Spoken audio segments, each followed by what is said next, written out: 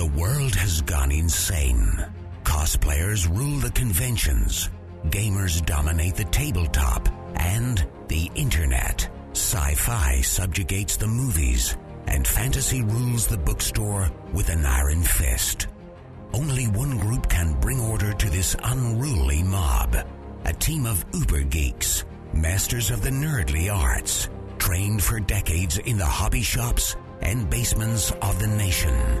Mobilized by the secret masters, they are the Department of Nerdly Affairs. 1, 2, 3, 4, 5, 6, 7, 8. 9. Yahtzee. Hello, everyone, and welcome to the Department of Nerdly Affairs. I'm your host, Rob Patterson, here with my co-host, Don Chisholm. Yup. And tonight, we're going RPG. Specifically, post-apocalyptic RPGs. And to join us in this venture into the wasteland, we have enlisted our friend, Chad. Welcome to the show, Chad. Weren't we just talking about weird movies? Well, I think we were, actually, and then this kind of skipped over, but shh. Don't look behind the curtain, folks. Just ignore it. Just ignore Chad. We do. That's probably the safest way to conduct this. So, to start off with, I thought we'd talk a little bit about the classifications or the different aspects of post-apocalyptic RPGs. Obviously, a post-apocalyptic RPG is one that takes place after the fall of usually our civilization. You could do ones that take place under other civilizations, but anyway, it's a civilization has collapsed or is collapsing, and this is the story of, well, the players in this really crazy, wacko environment. So, Dawn, you generally had like 3 ways that you classified post-apocalyptic settings, which will tie into the RPG thing. What were they? Okay, well, we were discussing this not too long ago. This came up after the bad movie thing, and I think because anybody who lived through the 80s knows that the post-apocalypse is a very popular topic for bad movies. Mm-hmm. And what I came up with for the way you can classify an apocalypse was a setting, type, and presentation. And then the discussion came up, I believe it was Rob that said that a setting could be divided into stage, time, and place. Yes, yeah, it can be. Yeah.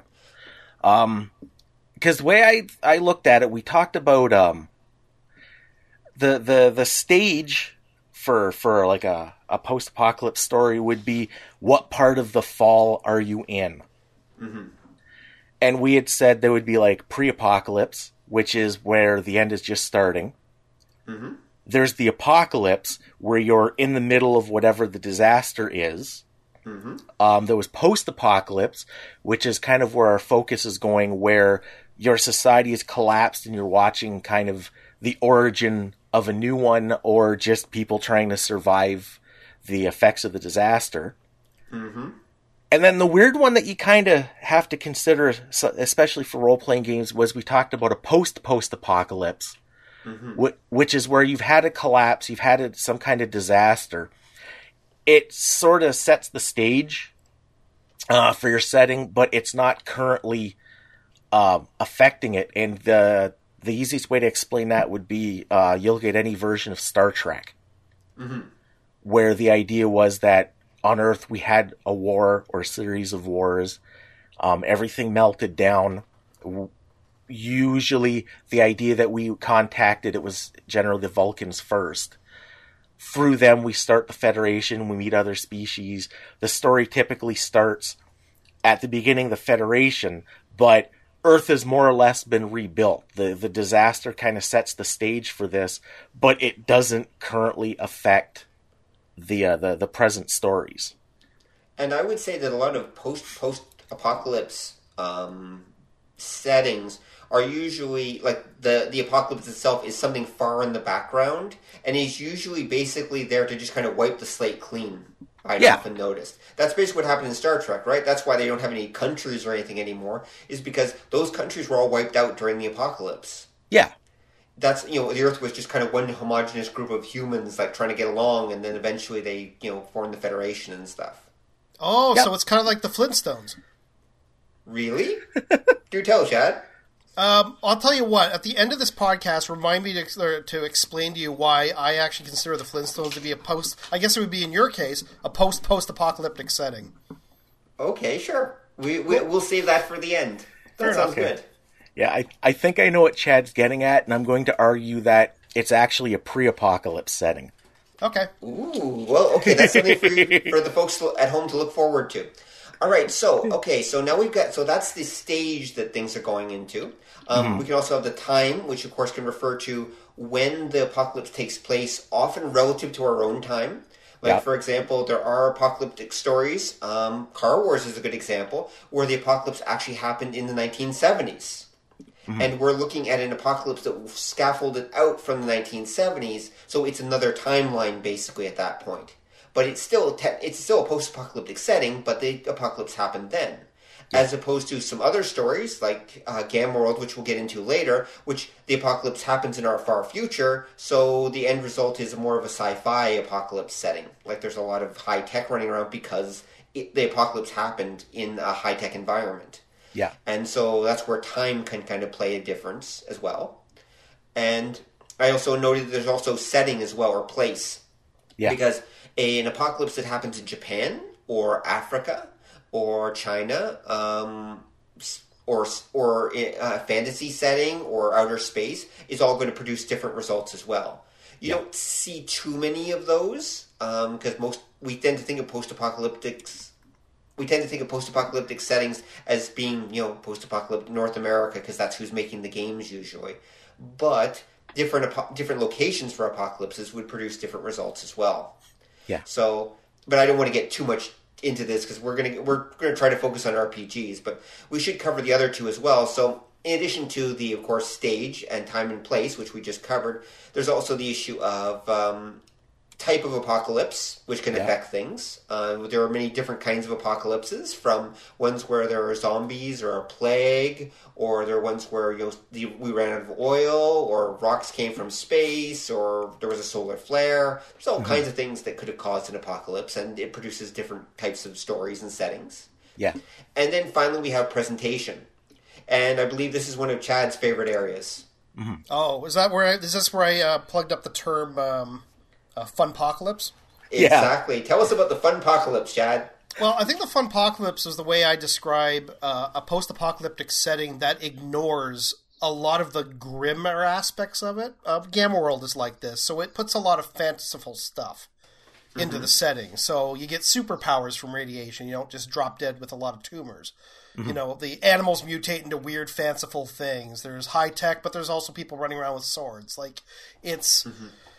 I always refer to it as like the opposite of something like The Road, right? The film and the book, which is here. I can right now. In fact, I'll do an example of the difference. I'll role play a little bit of The Road, the RPG. Watch this. Okay, I starved to death.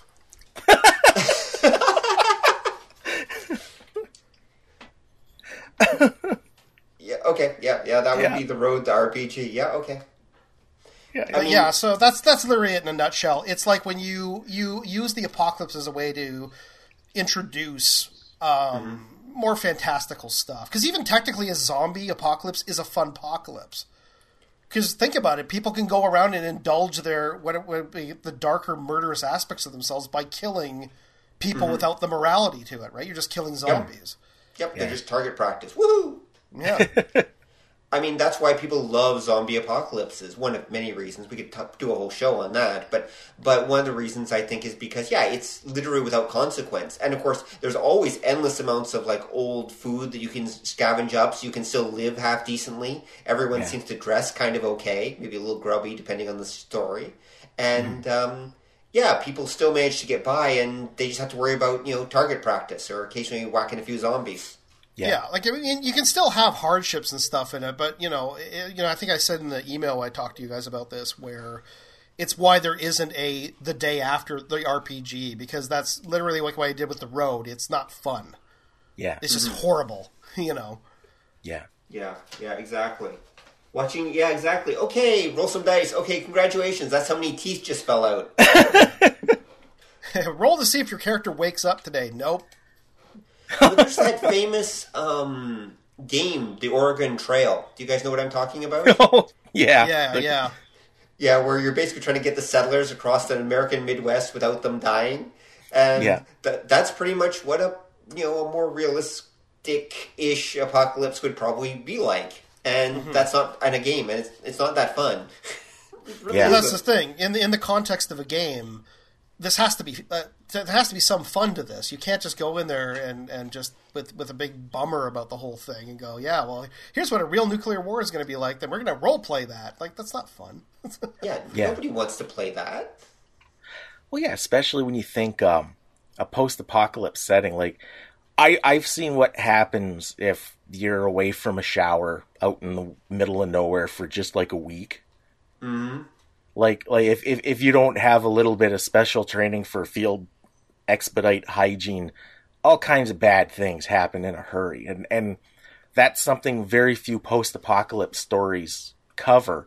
You're going to be attacked by mohawked barbarians that spike football pads. Okay, that's a given. Mm-hmm. Some stories talk about you need food and water, but very few talk about how I got athlete's foot of the nutsack and died. Like, you don't see that, or like you were saying, how many teeth do I lose today? Like, you don't see that kind of slow decline very often. Mm-hmm. That just wouldn't be very entertaining. Well, yeah, because again, for a role-playing game especially, you want something gameable. You want something that the player can make decisions and strategize for. And usually that's why you get like Combat Net. It's hard to strategize. I've got 15 baby wipes left. How do I best use those? Right, exactly. So I guess then it's a given, and we're talking about gaming apocalypse settings, that for the most part we're talking about fun apocalypses, as Chad would put them. Yeah. They're gameable apocalypses. They're not realistic ones. And people who go nuts about realistic apocalypses, well, okay, if that's your thing. I mean, now I would admit there are a few that I can think of that do borderline on quasi-realistic apocalypses. I can think of one or two role-playing games, that do, and we can talk about them when we get to them. Okay. I think at this point we probably should just kind of work our way into apocalyptic gaming. Since we're not going to cover the whole genre, we're just going to focus on gaming. Yeah. So, the first apocalyptic role-playing game, Dawn, was? Well, I want to kind of do a little bit more of a lead into that. Okay, sure, go. Because what Chad refers to as the fun apocalypse, which I think is a fantastic phrase and should be an amusement park somewhere, is when role-playing games, the first official one is Dungeons & Dragons. That's 1974. Mm-hmm. If you think the late 60s going into the 70s, even up to the early 80s, mm-hmm. the apocalypse was kind of a popular topic for books and movies and the like. Very much so. And there was this attitude underlying it that, and I think it's because if you think back to the 70s, you had the hippies, you had the beginning of the ecological movements, you had, I believe, the book Future Shock, right, had come out at that time. There was kind of this sort of get back to nature, the fast-paced urban lifestyle is killing us attitude. Mm. And you can kind of see that because a lot of the post-apocalypse stories featured the meltdown of society, but the heroes found something better by leaving the remnants of society or the messed up, screwed up, backwards, something went wrong, pseudo high-tech society that exists after the collapse and all of that. Mm-hmm. And I think that kind of colorizes a lot of things towards the fun apocalypse, because the underlying idea up until the first Mad Max movie was this idea that once the vestiges of the old way were gone, we could do something better. Right. Very much the attitude of the 60s. Yeah, even if you look at something like the original Planet of the Apes, the idea was that humanity was gone, we were reduced to animals, But the apes had put together a decent, functional society. It's just we were on the receiving end of it. But for them, it worked perfectly fine. Everything kind of turned out. I hadn't thought about that, but you're right. I was going to say, Don, although some of the, in the 80s, though, I always got the impression that, like, a lot of post-apocalyptic films, for example, it was almost like a weird coping mechanism, because remember, back at that time, you had the Cold War, like, hanging over your head the whole time, that a possibility would happen that, we're going to experience a nuclear apocalypse, possibly. Yeah. Yep. Sorry to interrupt, but I would argue that some of that, though, Chad, and the focus, I mean, that was always there, right? Even in the 60s, and that they were making post-apocalyptic movies that were about people surviving after a nuclear war. I mean, I thought that more kicked in, though, towards the end of the 70s and the beginning of the 80s, though.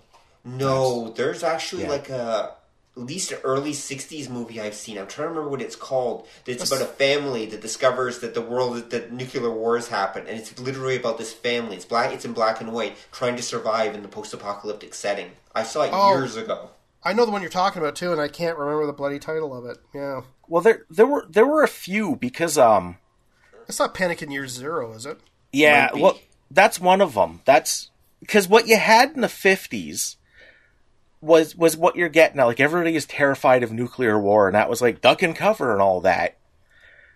And then when you got to the 60s, going into the 70s, like I said, that was like the era of hippiness and the whole peace and love, man. And then by the time you got to the 80s, like, oh my God, peace and love doesn't work. Oh, fuck! Reagan. Well, even just before, because that was when you got to the mid to late 70s, that was like the big burgeoning age of terrorism. And meltdown overseas, and the Russians and the Americans were having little proxy wars around the globe. And then out of that came the original Mad Max, and that was, I think, the first for like a generation since the 50s. The first really, the end is going to totally suck. Right. Well, in a cool way with cars. Yeah, I don't know. The original Mad Max was a little rapey murdery to be really cool. Right. Well, Mad Max came out in 1979. 79, yeah. Yeah, Mad Max is 79, so that's a good point. And Mad Max did cover every story that came after it. But okay, so we're getting into general apocalypse instead of post-apocalypse. So let's go back a step. Okay, so how were the games that came out before Mad Max came out different than the ones that came out after? Let's look at it that way. Okay. Well, the first proper post-apocalypse role-playing game was Metamorphosis Alpha. Okay, which is about what? If a listener's familiar with Gamma World, it's Gamma World on a spaceship. Okay. The idea was that in the future, I think it was like 2250 or 2300 or something like that, we sent ships out into space to colonize, and the Warden was one of these giant colony ships, and during its travels, depending on which version of the game, something goes wrong, everything gets messed up, the life forms that they brought with them start to mutate, the humans degenerate. In the original version of the game, you're basically playing cavemen. Right. The knowledge and technology, it's still there, but it's been lost to humanity, and it's advanced enough that it's self-propagating, but it doesn't always quite work exactly like it was intended to anymore. Mm-hmm. So, for instance, in the official setting, the medical androids are now doing experiments on humans. Oh, joy. Yeah, because they don't know what happened, so they're capturing people, and they're, what are these? Cut them apart, see how they work. And it's this weird, messed up sort of setting. And in a lot of ways, what it is, it's Dungeons and Dragons on a spaceship with laser pistols. I was just about to ask, Don, was this thing, by any chance, predicated by the that one module, the Expedition to the Barrier Peaks? Or did that come after? Technically, the module came after, but it was based on like a Gen Con game. Mm-hmm. And popular theory is that the spaceship in Expedition to the Barrier Peaks is one of the escape modules from the Warden that was fired off early in the disaster, went through a time warp, and ended up on this weird sword and sorcery planet. Oh yeah, just in case anyone doesn't know what we're talking about, it was a it was an old Dungeons and Dragons module where you go to investigate this weird. What I guess they thought it was like just a dungeon, and it turns out to be a spaceship that's crashed. Yeah, it's like the second module to come out, isn't it? First or second? No, it's one of the. It's a really early one, but it is kind of one of the second wave of adventures that they did. Okay. People don't remember that because it wasn't like now where 50 books came out every month. There were very few adventures when it came out. Right. I believe that. Yeah, it's easily one of the first 10 that they put out. Right. But it was technically the second wave of AD&D adventures. Oh, really? Okay. I'd always remembered it as one of the first, obviously, but okay. I guess I'm wrong. Okay. Well, it's because the very original ones were like the monochrome cover ones. Mm-hmm. But they had very limited distribution, so a lot of people didn't see those. Right. Okay, that makes sense. Mm-hmm. Okay. Actually, I think we had talked about Metamorphosis Alpha in another one of these podcasts I sat in on, because that was the one where I made the joke going, does the module or the adventure end when a caveman discovers basically a picture window in the spaceship and hits it with his club really hard? Right. Yes. Yeah. You're right. Yeah. You did mention it. I remember that. Yeah. Yeah. We did, and because that's pretty much what you'd expect to have happen, right? And it's very similar to the series, The Star Lost. There was an actual Canadian sci-fi TV series back in the 70s that was basically that same idea. Yeah. Yes, and Rob, clearly you forgot about the first rule of Star Lost. Don't mention Star Lost. There yeah, okay. Yeah, which is generally a good policy. Everyone forget that I mentioned that. No one go looking for Star Lost. Trust me, you don't want to. I don't know, it's not that bad. It's just really, really dry. Yeah, well, it does have Scotty in it. Yeah, James Doohan is one of the main characters, I think. But anyway, okay. So we have Metamorphosis Alpha, which did reasonably well. It wasn't as popular as D&D, obviously, but it did reasonable business, and that was followed by which game? That led directly to Gamma World. Yeah, because Gamma World is more or less a reset of Metamorphosis Alpha, where they said, "Dad, not a spaceship, it's the Earth." Right. Okay. That definitely works. Yeah. And I would have to say Gamma World was my first exposure to post-apocalyptic RPGs, because I never saw the other. In fact, actually, it was TSR did some of their own choose-your-own-adventure books back in those days, and there was a Gamma World one that I remember, and I played that. Well, read it, played it, whatever, because it's a game too. Yeah. Just kind of solo games. And I remember playing that, and that was my very first exposure to Gamma World or post-apocalyptic gaming anyway. I think it was mine as well, and I think it was the second edition was the one I was introduced to. Mm-hmm. The book had a color cover? Yes, of two guys crouching behind some rubble as this big robot went bananas in the background. Yep, that's second. Oh, okay. Yep. Okay. Well, I don't think I actually ever played the actual game. I just only did the Choose Your Own Adventure game books versions. But obviously, Chad. So, Chad, when did you actually play Gamma World? When did you actually encounter that? It was in high school, but this was before we started playing games together. Right. But I remember I had a group that I played, and I actually bought the game and ran it.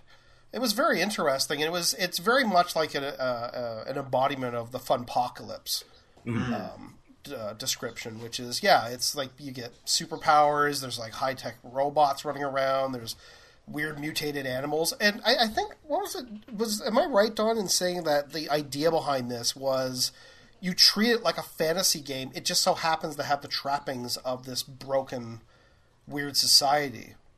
Yeah, it's like, they treated high-tech like magic, because they didn't quite understand it, but they know if I point this gun and pull this little trigger, this laser comes out. But you know what I mean? Like, it's that kind of, they understand how it works, but not why it works.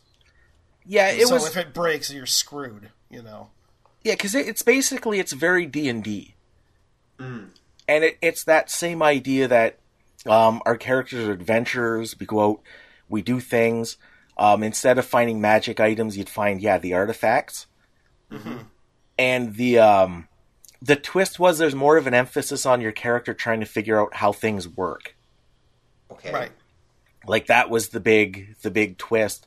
One of the reasons, too, they set it so far into the future was so that when your character found something, the player didn't necessarily know what it was or how it worked.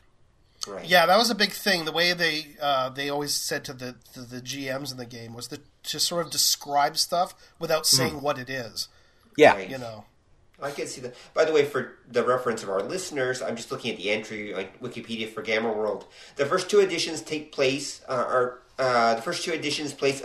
nuclear war at the end of the 21st century, so even in our future, with the final years of the war in the 24th century.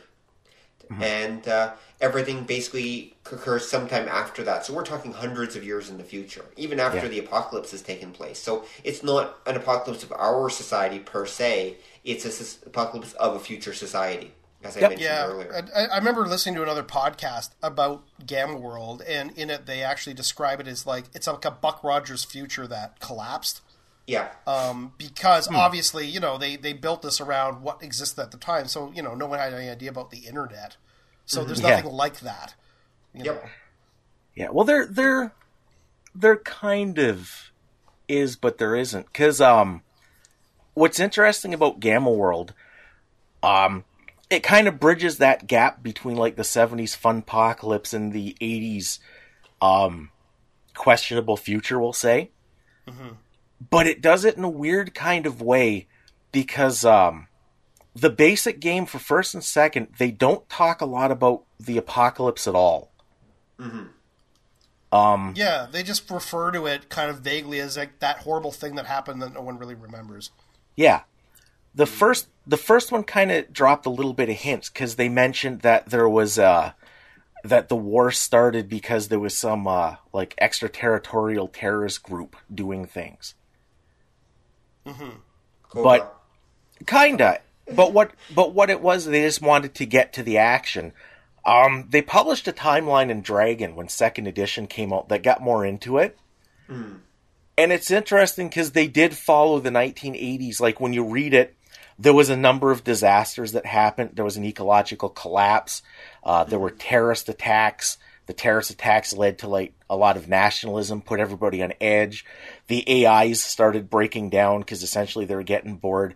And it went from just being this, oops, shit happens, let's go hit the dungeon, to them setting up this really grimy, depressing, bleak kind of future. But it still, because it played out like old school D&D, it still kind of hung on to a lot of the fun part.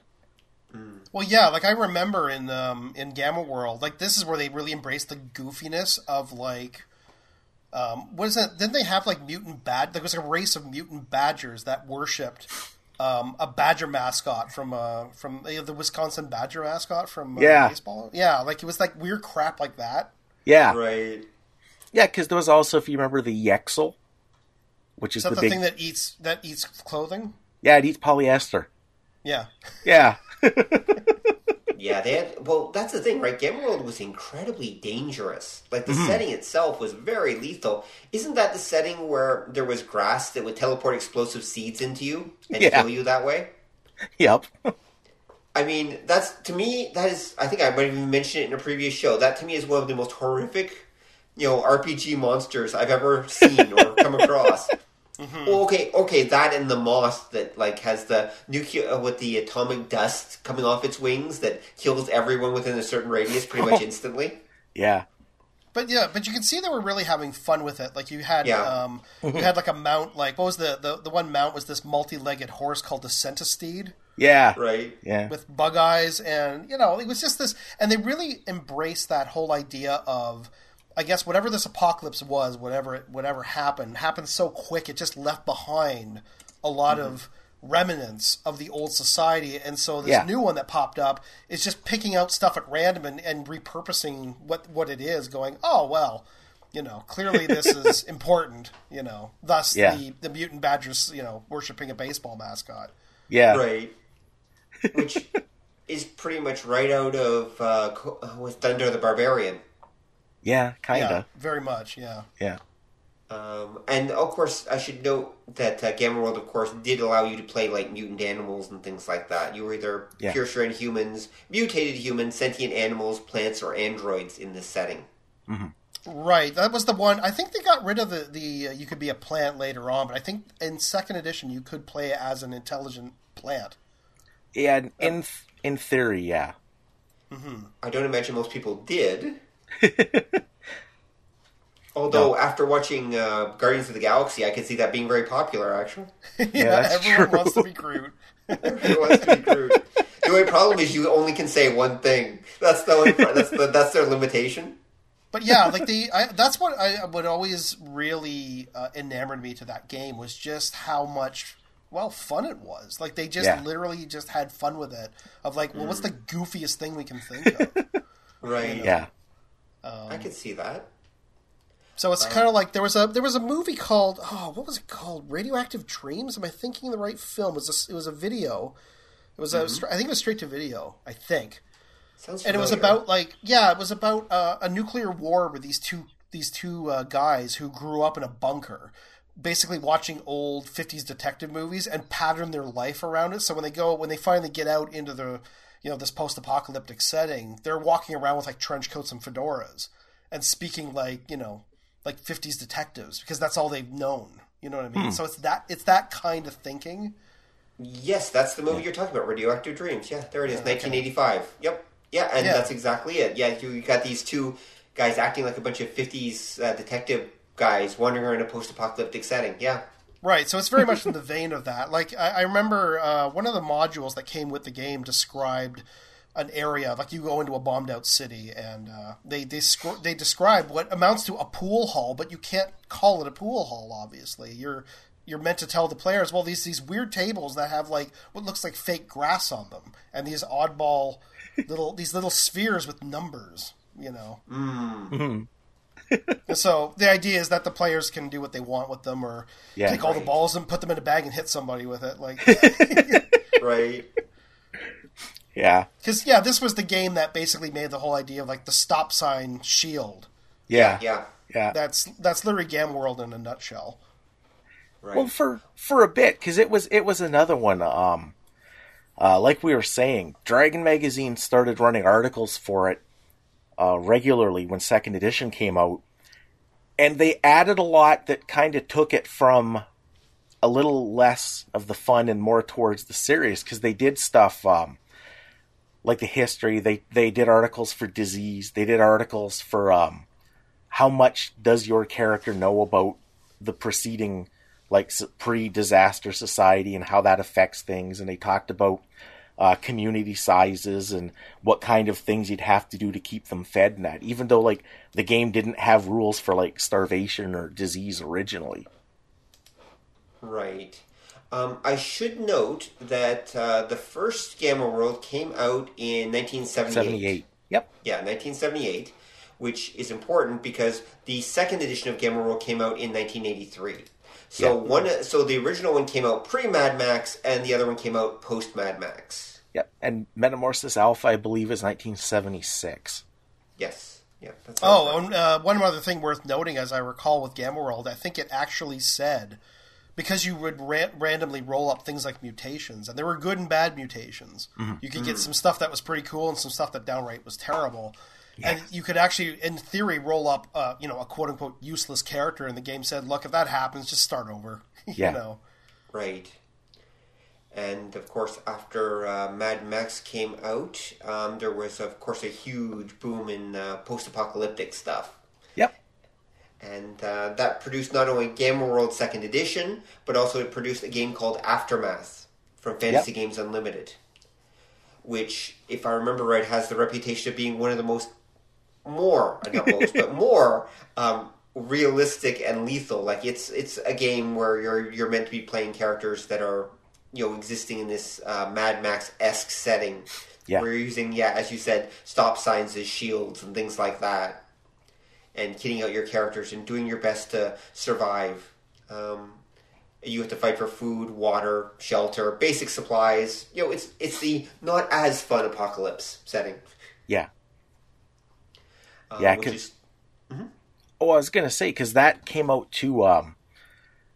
What changed it? Mad Max is the first of the time you really saw the apocalypse as bad. But if you remember, the original Mad Max was a social collapse. Yes. When they did the Road Warrior, the second one, what they did is that's where they said you had the all-out war, and that's where you had like the bikers in the desert and that. And that's kind of what became the template for the apocalypse. Everything after that, that's what it was. Right. Yeah, exactly. it was all football armor after that. Yeah. Yep. Yeah. And that cod was pieces. 81 for reference. Yep. Yeah. So interesting enough, that's the same year the Aftermath came out. So I have to wonder whether Aftermath really just happened to come out at the same, even though it's got some aspects similar to Mad Max. I have to wonder if it was the result not of Mad Max, of the Road Warrior, but if it was more the result of kind of what was in the air at the time. Like, I think that there were apocalyptic media being produced even during the 70s and at that time that were a little harder, a little more edgier too. Yeah. And I think that some of the games of that time, like, yes, okay, maybe Gamma World was a little more lighthearted, but I think there was still a desire as people were rushing to produce role-playing games. This was during the first boom, of course. I think that people were grabbing every genre they could think of, and post-apocalypse was one of the genres, right? So different companies did their own takes. Yeah, there was also kind of an undercurrent, because nothing comes out of a vacuum. So even the original Mad Max, when you get to, like, say, the middle to late 70s, nowadays we'd call them preppers, but there was this kind of undercurrent that everything was going to go to hell, start hoarding gold and stockpiling rifles. The first thing I remember was a book called The Late Great Planet Earth. Right. Which Sounds talked... familiar. Yeah, it was one of these ones that theorized about social collapse and resources running out and that. And there was always this undercurrent. And like I say, I don't think it started taking off till the end of the 70s because people still had hope at the beginning. Right. Because for role-playing games, there was another one that came out around the same time as Aftermath, I think maybe before. And that was the Morrow Project. Morrow Project came out in 1980. I'm just looking at it, actually. It came out just before. And you're right, it's that kind of game as well. Yeah, because it sort of cuts the difference between that and Gamma World, because the downside of it is that it's mostly a combat system. As I recall, the guy who wrote it was in the military, and he was an expert on that, and that was generally the focus, realistic, like, tactical action. But they talked about stuff like dentistry was a skill that you kind of wanted somebody in the group to have. And and it split the difference between, because it's a very kind of Gamma World light future, because you do have like weird monsters and your characters don't get mutations, but some of the adventures allude to humans starting to develop like odd mutations and that. But it does take into account the downsides of things. Well, the premise of the Morrow Project was basically that people knew the apocalypse was coming. Well, one guy did. One guy did, sorry, yes. Yeah. Morrow, I assume, is his name. Yep. And then he basically built these underground bunkers where, did they freeze them? What did they do to them? They're basically bunkers where the people could live, and I think... They were frozen. Yeah, okay, they were frozen. Basically, yeah, so he put people into suspended animation, and then they wake up like 150 or so years later, after the apocalypse, and discover that, hey, it's that the world is now basically Gamma World, and but they've got modern ideas and modern weaponry and modern equipment, and they go out and basically have to decide: do we civilize the world? What do we do? And how do we handle this situation? And it later became known as an RPG called Aftermath, I believe. No, is it Aftermath? It's the one that's super popular. Oh, not Aftermath. It just released a new version for video. It's a video game. Fallout. Fallout, yes. It's basically Fallout. Yeah. Kinda. Because again, Fallout's the same kind of thing where your character is like woken up in a. Although actually, I think Fallout, maybe you've been living in a shelter as part of generations. That's the only difference. because Fallout, it happens in the 50s. What happens in Moral Project is the main guy, I forget it's something Moral, he's psychic. He has a premonition of World War III, and he freezes people, but it goes wrong. They're supposed to wake up just after the apocalypse and help rebuild, but things get messed up, and they start waking up like, I think it's like 100 years after. And everything's totally collapsed. The old ways are forgotten, and your guys are coming out of storage into this world that's all like it's pretty much beyond saving. Right. Yeah, because we played it back in the day. We did play a Moral Project. Now I remember it also being a super lethal game. I remember because the military guy built it. It was really nasty. Yeah, it's there was a school of thought in like the early '80s for detailed realism. And the problem, Moral Project had this, the Tritax system, basic system, had this too, where you had these super complicated, super detailed injury rules that basically just amounted to, you're dead. But they're really detailed the way you die. Yeah, like Moral Project, you have blood points. So you take damage, you suffer shock, you take injury, and we actually rate how much blood you're losing. Like the average person, I think, starts like 150 of them. Wow. Okay. And So that's a little detailed. Now, it was Trident Games was based out of Detroit, wasn't it? Yep, Richard Cholka. Did you actually meet Richard Cholka? Because I know you grew up in that area. Oh yeah, I've met him a few times. Interesting dude. Was building a one model of the original orbital capsule that NASA built. Okay. That was kind of one of his hobbies. That was one of his hobbies. Okay, because it was by him. It was by him, Robert Sadler and Kevin Dockery. Yeah, the creators. It was mostly him. Right. And again, it came from that like early '80s. There was people that wanted realism, and there was a lot of detail. Like I say, Moral Project had that. Moral Project was also the game. There are super detailed rules for what happens when you nuke something. Oh, okay. And what like you need those? Well, you do, because what they recommend you do is you get a map of your area, and you just start dropping nukes on it, and you figure out, and it's super realistic, what would happen and what parts of your city are flattened and how bad they're flattened and how many survivors there were and all that. And it's oddly cathartic in a lot of ways, setting that campaign up. Okay, then. Okay, well, yeah, okay. Well, I was going to say, boy, it sounds like a blast. Exactly. Wow, Bum. Exactly. Boo. So obviously this was again, reading its background a tiny bit. It was definitely pre-Mad Max. It was very much a product of the '70s, idea of post-apocalypse, but it was still pretty grim and gritty. Yeah, like the Moral Project, it leaned that way. It was definitely, they were taking some of the fun out of the end of the world. But again, going back to what you said, there's still a prepper element to it. It's like, here we're a bunch of preppers, and now we're jumped into basically a blank slate world that we now get to civilize or do whatever to. Yeah, and it had the monsters and stuff. They weren't as plentiful as Gamma World, and they weren't like, the grass will strangle you in your sleep or anything. But there were like mutants in that. Right. Oh yeah. Okay. Okay, so we've got that. Aftermath, obviously. Gamma World 2nd Edition comes around. Yeah. Let's see. So what would probably be the next post-apocalyptic role-playing game after this, or next important one? Because a lot come out. Yeah, there was like a huge explosion of this stuff. Yeah.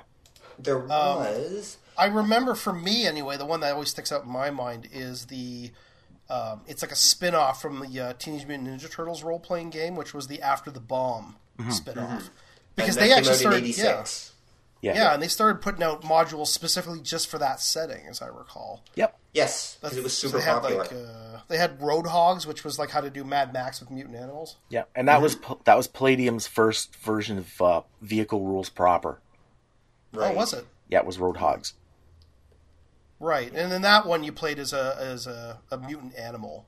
Yeah, essentially, and it was actually a perfect fit because the one thing that was always very interesting about the Teenage Mutant Ninja Turtles or the TMNT role playing game was how you built your mutant animal character depending on how human you wanted to make the thing.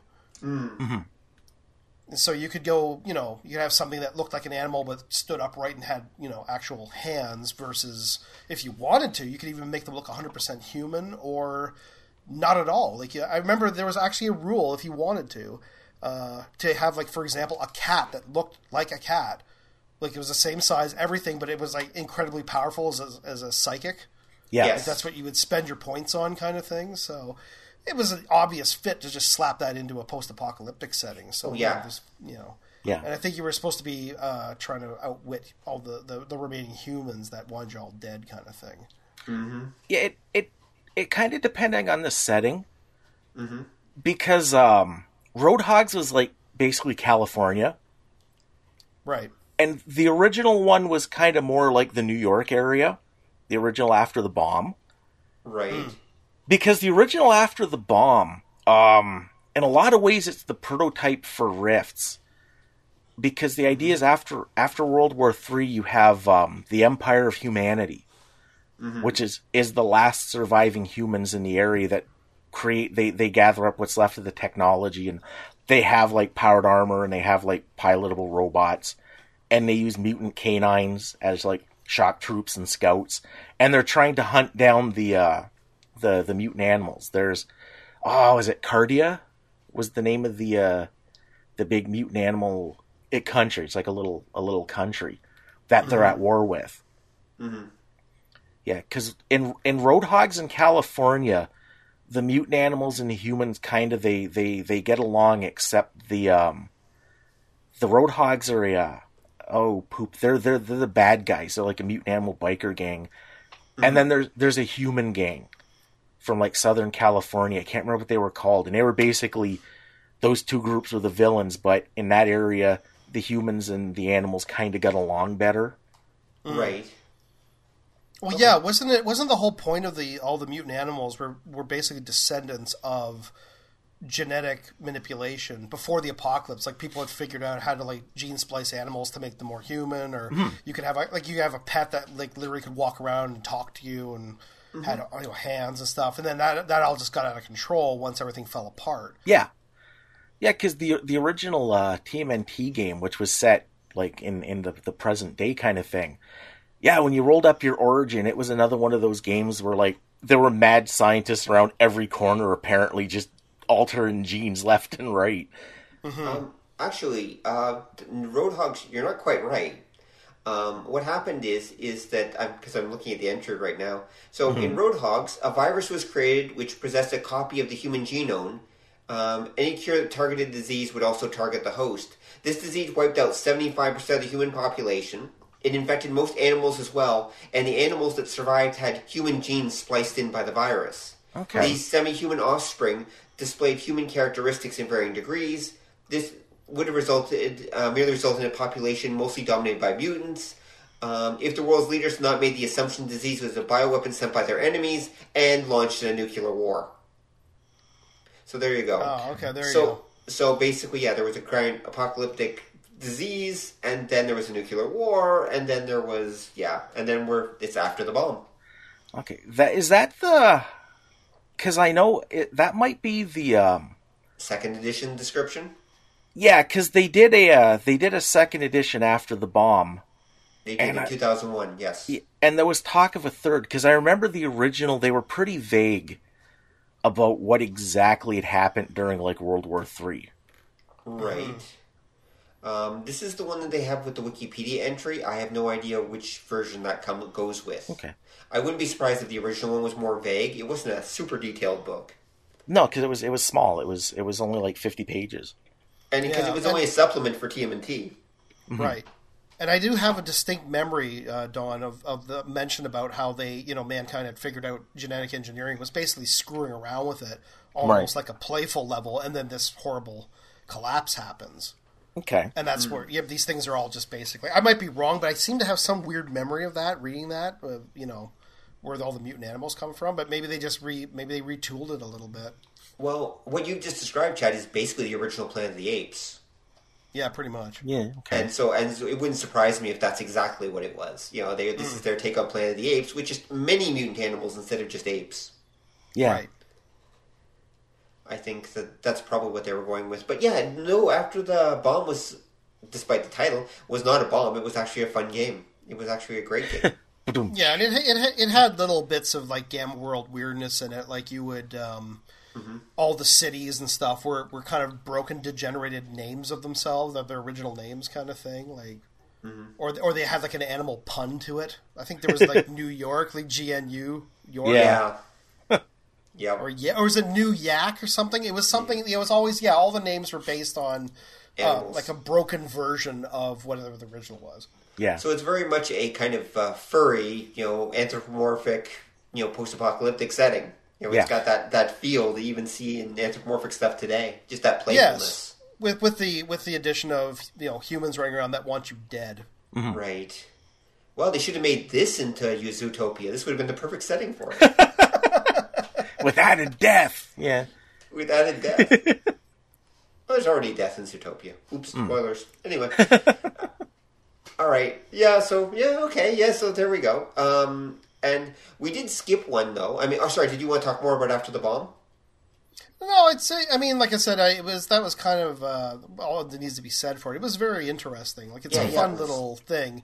And I almost refer to it as like a sort of a spiritual predecessor to Gamma World, because it does a lot of that same, it has fun with the setting kind of thing. Yeah, it is definitely a spiritual successor to Gamma World.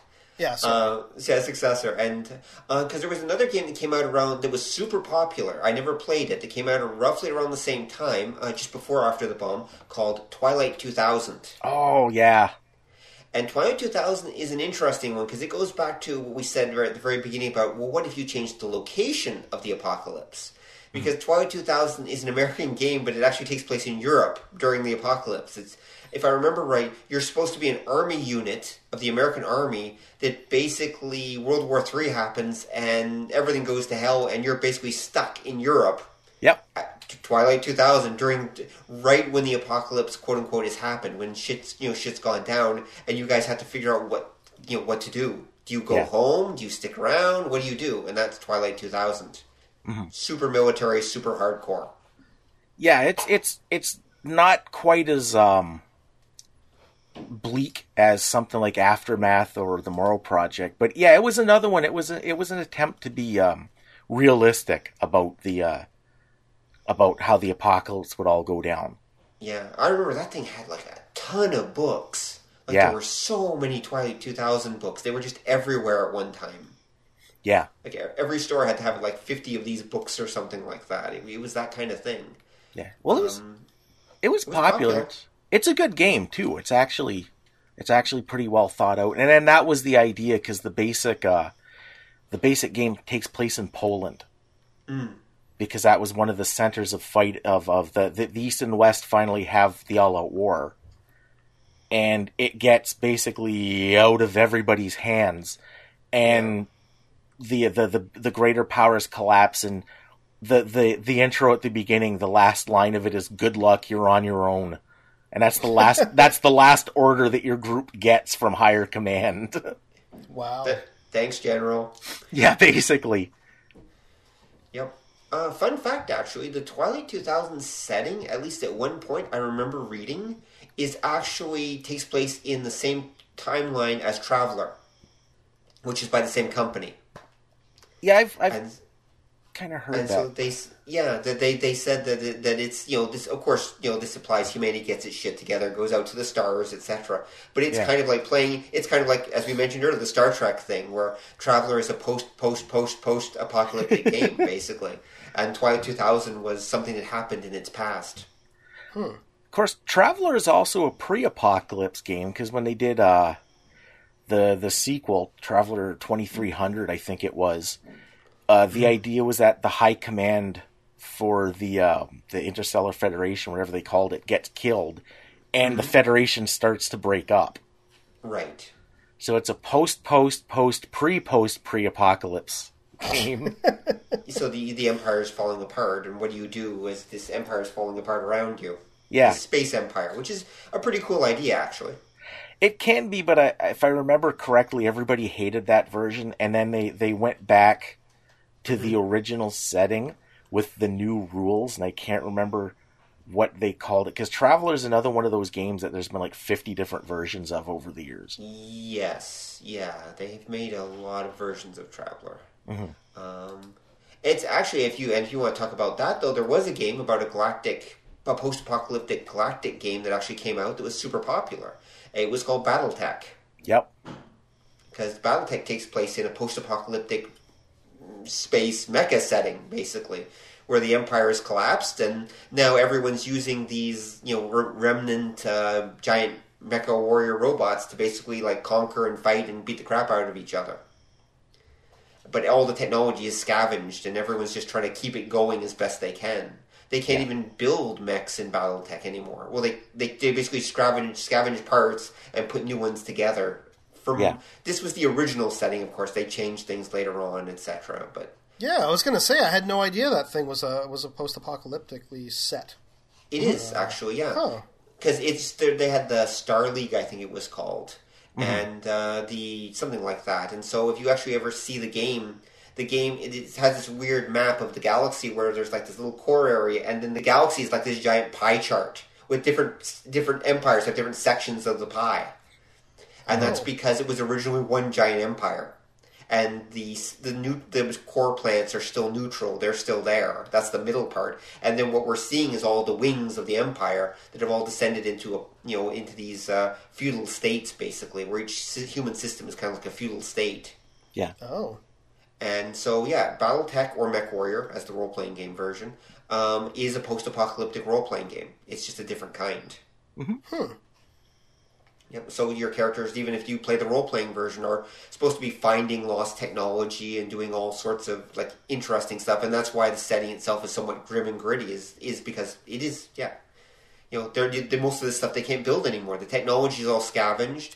That's why you're not allowed to shoot spaceships in the setting. There's like this huge no-no. Yeah. The ships, at least the jump ships, which are the interstellar ships, are off limits because they can't build them anymore.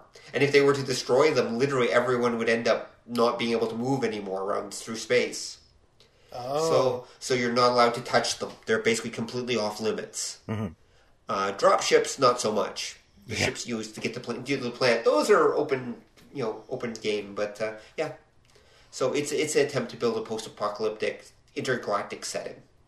Oh, I always think of when you're talking about this thing. I always think of it sounds a lot like Robotech. Like, remember the Zentradi in Robotech, where they had all this weaponry, but they couldn't, they didn't know how to repair it. Mm-hmm. They could just use it, but it's like driving a car. But if the car breaks down, you're like, well, I don't know what makes it work. I don't think it was exactly kind of, because in Robotech, what was going on?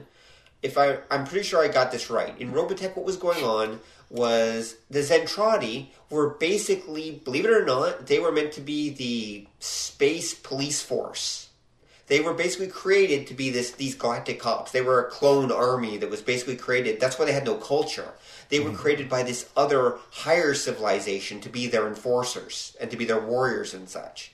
But something happened and their bosses basically got wiped out, or maybe they wiped out their bosses. I don't remember the story. Mm-hmm. But so the Zentradi were basically left on their own, wandering around the galaxy in like these fleets and such. But they didn't really have their own civilization. That's why when Japanese pop singers suddenly sang to them, they lost their frickin' minds. Right. Yeah. But I do remember there was one episode where they end up in the bowels of like a Zentradi spaceship, and everything's just falling apart. Yeah. Like, and the one character makes a comment going, it's like they don't repair anything. Because they don't know how. Yeah. Mm-hmm. Yeah, they're just meant to use this technology. In fact, actually, that's the reason they're after the Macross. Is the Macross has the technology or pieces, whatever knowledge in it from the people who made the Zentradi. Mm-hmm. Yeah. It's one of their ships, and that's why they're hunting it down. Right. There's some more details that I've forgotten, but that's basically it. Yeah, because if you remember in the show, when they escape, when they get captured early on and they escape from the command ship, that you always saw Bretai and Exodor in that command bubble, and they fly a Valkyrie through it and they smash it. It never gets fixed. In all the later episodes, they're in that bubble, but that whole dome is smashed because they don't fix things. Yeah, they don't know how. They have no techs. They don't know how. Yeah. So, as far as the Robotech RPGs go, I mean, Southern Cross, I guess, was technically a post-apocalyptic setting, because after all, it was supposed to take place after the Robotech Masters came down and blew the hell out of everyone. Mm-hmm. But, Southern Cross kind of sucks, so I think we can just skip that one. Well, generally speaking, plus the original was supposed to just take place on another planet, and they just kind of covered it up by saying, oh, it's a post-apocalyptic Earth, but whatever. But Invid Invasion, I would have to say, is probably one of my favorite post-apocalyptic RPGs, the third Robotech series. Mm-hmm. And that would be because, unlike a lot of post-apocalyptic settings, you have a very clear enemy. Like, there's a very clear, like, alien overlords that are, like, cool-looking insectoid mecha that you can actually shoot at and can act as a catalyst for almost anything you want. And I think that's kind of cool, actually. The idea that, similar to a zombie RPG, there's a persistent enemy that's out there that you can choose to work against or deal with or can turn up and can give the story kind of structure. In fact, of course, oddly enough, Alien Invasions, I would say, give more structure than a zombie invasion do, because zombies are just endless targets, right? Whereas an alien species presumably has a leadership, they have organization, and so therefore, ultimately, there's someone you can kill who will make them go away. True. At least that's my take on it. Unless yeah. the aliens are some sort of mindless, like that Monolith Monsters movie where the alien invading aliens is literally just like it's a rock. It's like a silicon life that just kind of just keeps replicating and destroying everything. Yep, that's true. Or there is there was a series by David Gerald called The War Against the Kator that he did, where it's basically an alien ecosystem is invading. Oh. So I'm not sure how exactly it arrives, but it basically begins invading and just slowly spreading out across the planet, mutating plants and animals and kind of converting them or something, if I remember right. Oh. And so humanity is trying desperately to stop this thing from spreading. Right. That's a GURPS book, too. Is it? Wow. Yeah, you're right. They did do a War Against the Kator GURPS book, didn't they? Yeah. I assume it's pronounced Kator or whatever. I've never actually read the novels. I just have read a summary and I've seen the GURPS book. But I always thought that was an interesting idea. But again, that's an alternate version of the alien invasion. Yeah. But yeah, I don't know. For some reason like that, the post-apocalyptic Earth that goes along with the Invid invasion, I always thought was very simple, very straightforward, and you could play right away without having to think about it much at all. You could just kind of jump right in and play. It's funny because it sort of reminded me of War of the Worlds, I guess, because kind of War of the Worlds would have been post-apocalyptic had the bacteria stepped up. Yeah, it would have very quickly become post-apocalyptic. It pretty much was by the end of the book. Well, yeah, because it's funny when you mentioned about the environment changing. The Martians in the book were actually terraforming the planet. It's something that the movie leaves out, but they were planting these weird red, I guess they're weird red vegetation that was choking everything else out. Yeah. Yes, I remember. Yeah. And wasn't it that was giving I thought even the humans were either dying of a plague or something like that also. Yeah, well, yeah, the big walking machines that they were attacking everyone with also belched out poison. It was literally it was literally a tank that was designed to just kill people as much as possible. You know what I mean? Yeah. Right, yeah. Okay, so they were actually using basically poison gas weapons as well as lasers and everything else. Yeah. It was a heat ray, I believe, in the book. Yep. Mm-hmm. Yeah, they had the heat ray, the poison gas, the tentacles, everything else. They were quite the nasty machines. Yeah. And you're right. In a way, Invid Invasion is obviously just an extension of that, right? The only deal is with Invid Invasion, the Invid didn't try to transform the planet exactly, and were mostly content to leave the human survivors around to just act as worker drones and for whatever purposes. Yeah. That was one of the things that allowed humans to keep surviving, is the aliens weren't hunting them generally. As long as humans kind of kept to limited areas, I believe it was, they basically left them alone for the most part. Well, they hunted our machines. Right. Because we'd taken the flower of life, and that's what protoculture was. So as long as humans weren't using protoculture-powered machines, they didn't care. Right.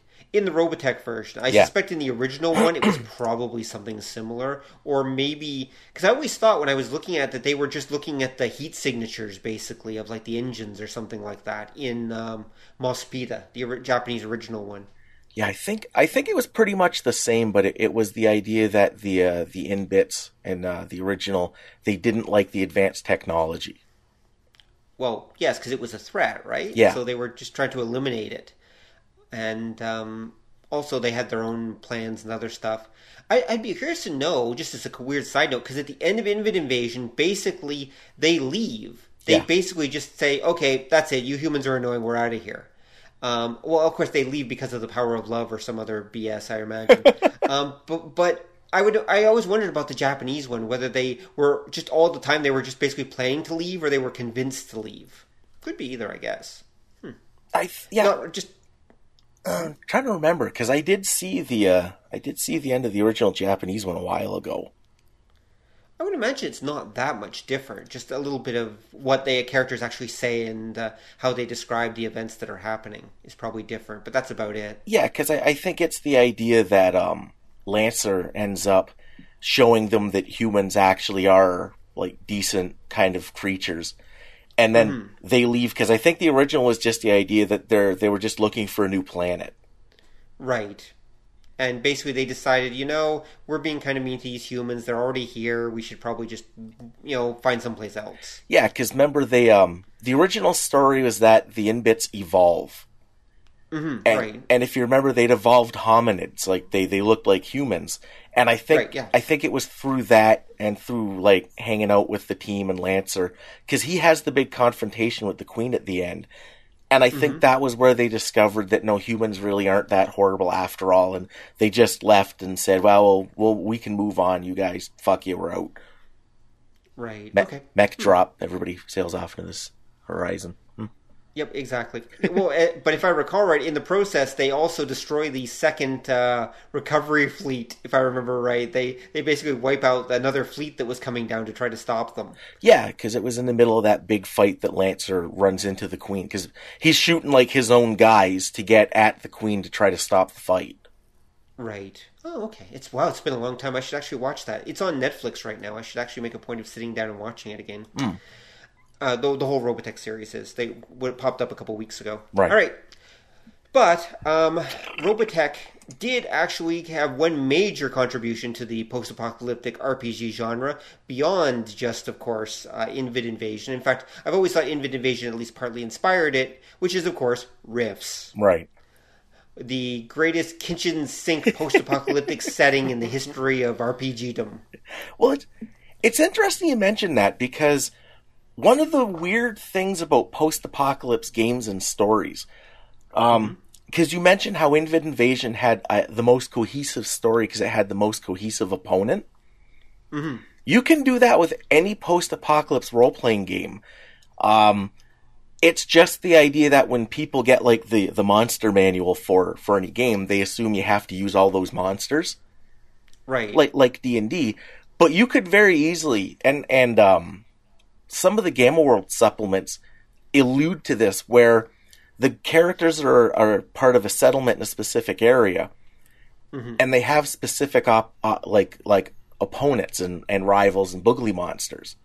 Right. So it's not that like there's constantly this wave of weird mutants. It's that like the post-apocalyptic brotherhood of evil lives in mountains and is trying to get slaves from your village. So game after game, they could be the new villain, where you're running into the new lieutenant of their forces, right, or the new recovered piece of equipment. Right. So yeah, you could do a very coherent role-playing game with almost any post-apocalyptic setting. That's true. That's very true. Because what you get, and we've talked about this before, although I don't know if it was on the show, when you look at post-apocalypse like movies and that, they could be doing that because you could have what you're getting in the film is a tiny little part, because in a post-apocalypse, you're more than likely isolated from other settlements. And this is, I always use the example, if you take the Logan's Run movie and the original Planet of the Apes movies, that could be the same setting. Right. It's just, That's true. They haven't encountered each other. And for a role-playing game, it could be like that, where you're using a very limited repertoire of monsters and villains, even though the rest of that stuff is potentially out there. Right. Okay, it makes sense. That's quite reasonable. It's like, so wow, I never thought that's about pretty that. cool. So you're saying that basically it's like the only reason that they haven't run across each other is because they're on opposite ends of the continent, kind of thing. Yeah, or even you think about Logan's Run and Planet of the Apes. they're close enough that if you wanted to do like a mashup for whatever reason, you could, because the city of Domes from Logan's Run is within a few days walking distance of Washington, D.C. And Planet of the Apes is within like a day or two's like ride by horse from New York. Right. So they're on the same coast. They're not that far from each other. That's true. Wow. That's very true. You just described my my dream fight matchup as those apes against that shitty robot in Logan's Run. Oh, box. Yeah. Right. Oh, now I want to see that. Yeah. Yeah. Oh. Yeah, that would be nice. But okay. No, I see your... I was picturing apes wearing bell-bottoms, but okay, that works too. No, that's the Omega Man. Oh, right. Yeah, the Mega Man. So post-apocalyptic mutant hippies. Yeah. Mm-hmm. It's Armageddon with a wah-wah pedal. Exactly. Because after all, the counterculture is what killed us all and turned everyone into like vampires, apparently. Right. Pale hippies. Can I just say as a side note that movie annoyed the crap out of me? Which, Omega Man? Why? The Mega Man.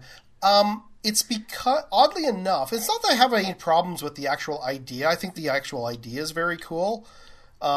It's because the movie tells you one thing and shows you another, and that's in Charlton Heston's character, where they say, like, they're trying to portray this idea that he's kind of always one step ahead of the albino hippie monsters, because he's kind of clever and on top of things.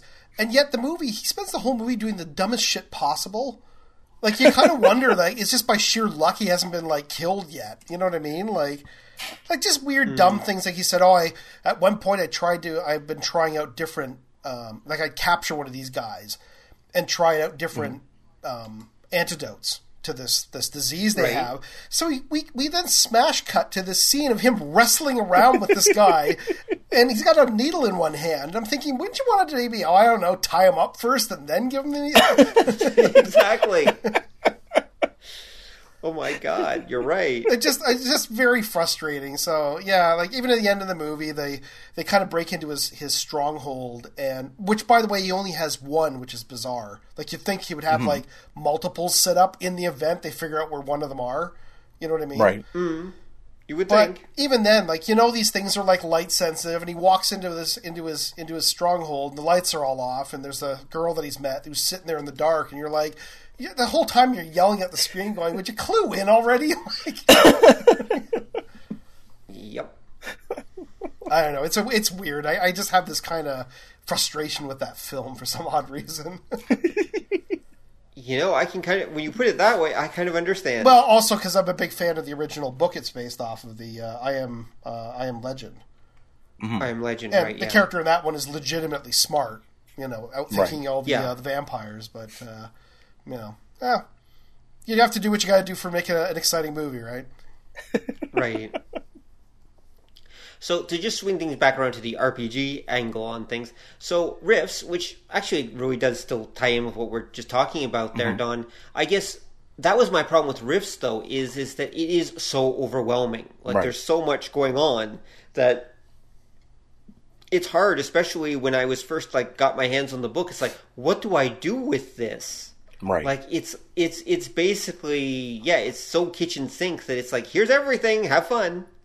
And it's hard to figure out exactly what angle to take with it or what to do. I mean, yes, of course, years later I realized, I admit it was years, that you could just play a narrow game and focus on one area and just focus on one kind of thing. Although I've gotten the impression that's not what most people did with Rifts. Hell, that's not what the GMs I played with did either. Right. It was basically just, it was just, you threw together a party of whatever everyone thought was cool to play, and then you went on these weird Western fantasy post-apocalyptic adventures, sort of.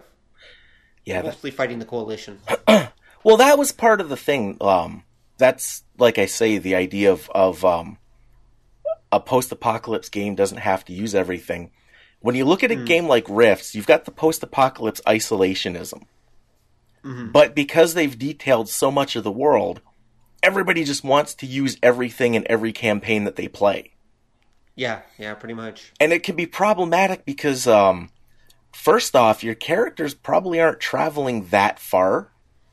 Right. Like, if they have line walkers can theoretically, like, teleport to the other end of the planet. Or other worlds and that. And anybody in theory can do that. But it's really kind of designed that you'd pick a place, and that's where your campaign would be focused. Right.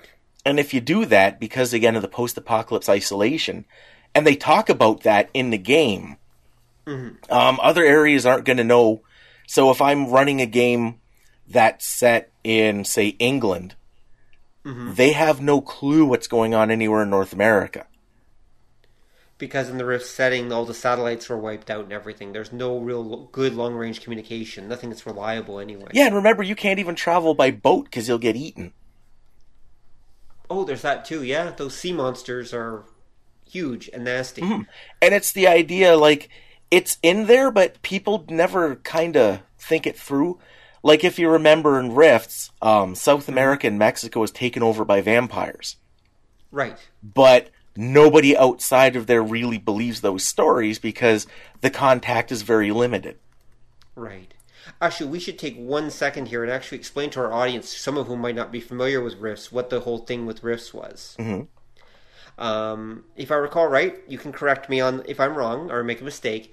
The short version is that in the not too distant future, there was a nuclear war and humans in the Rift setting all each have like their own little bit of magical and psychic energy. So when a nuclear war happened, there was this huge amount of death that kind of caused rifts to break open, and it kind of wiped out a lot of the radiation and brought magic back to the world. At the same time, most of the population died. And so suddenly we were left with this far future high world with pockets of high technology that at the same time suddenly there's magic and there's all these portals everywhere, so stuff from all over the multiverse is getting plunked into our world, or its world anyway, the Rift setting. And so so all the continents are cut off and the seas are filled with monsters and the satellites are gone, sort of, depending on which source book you have.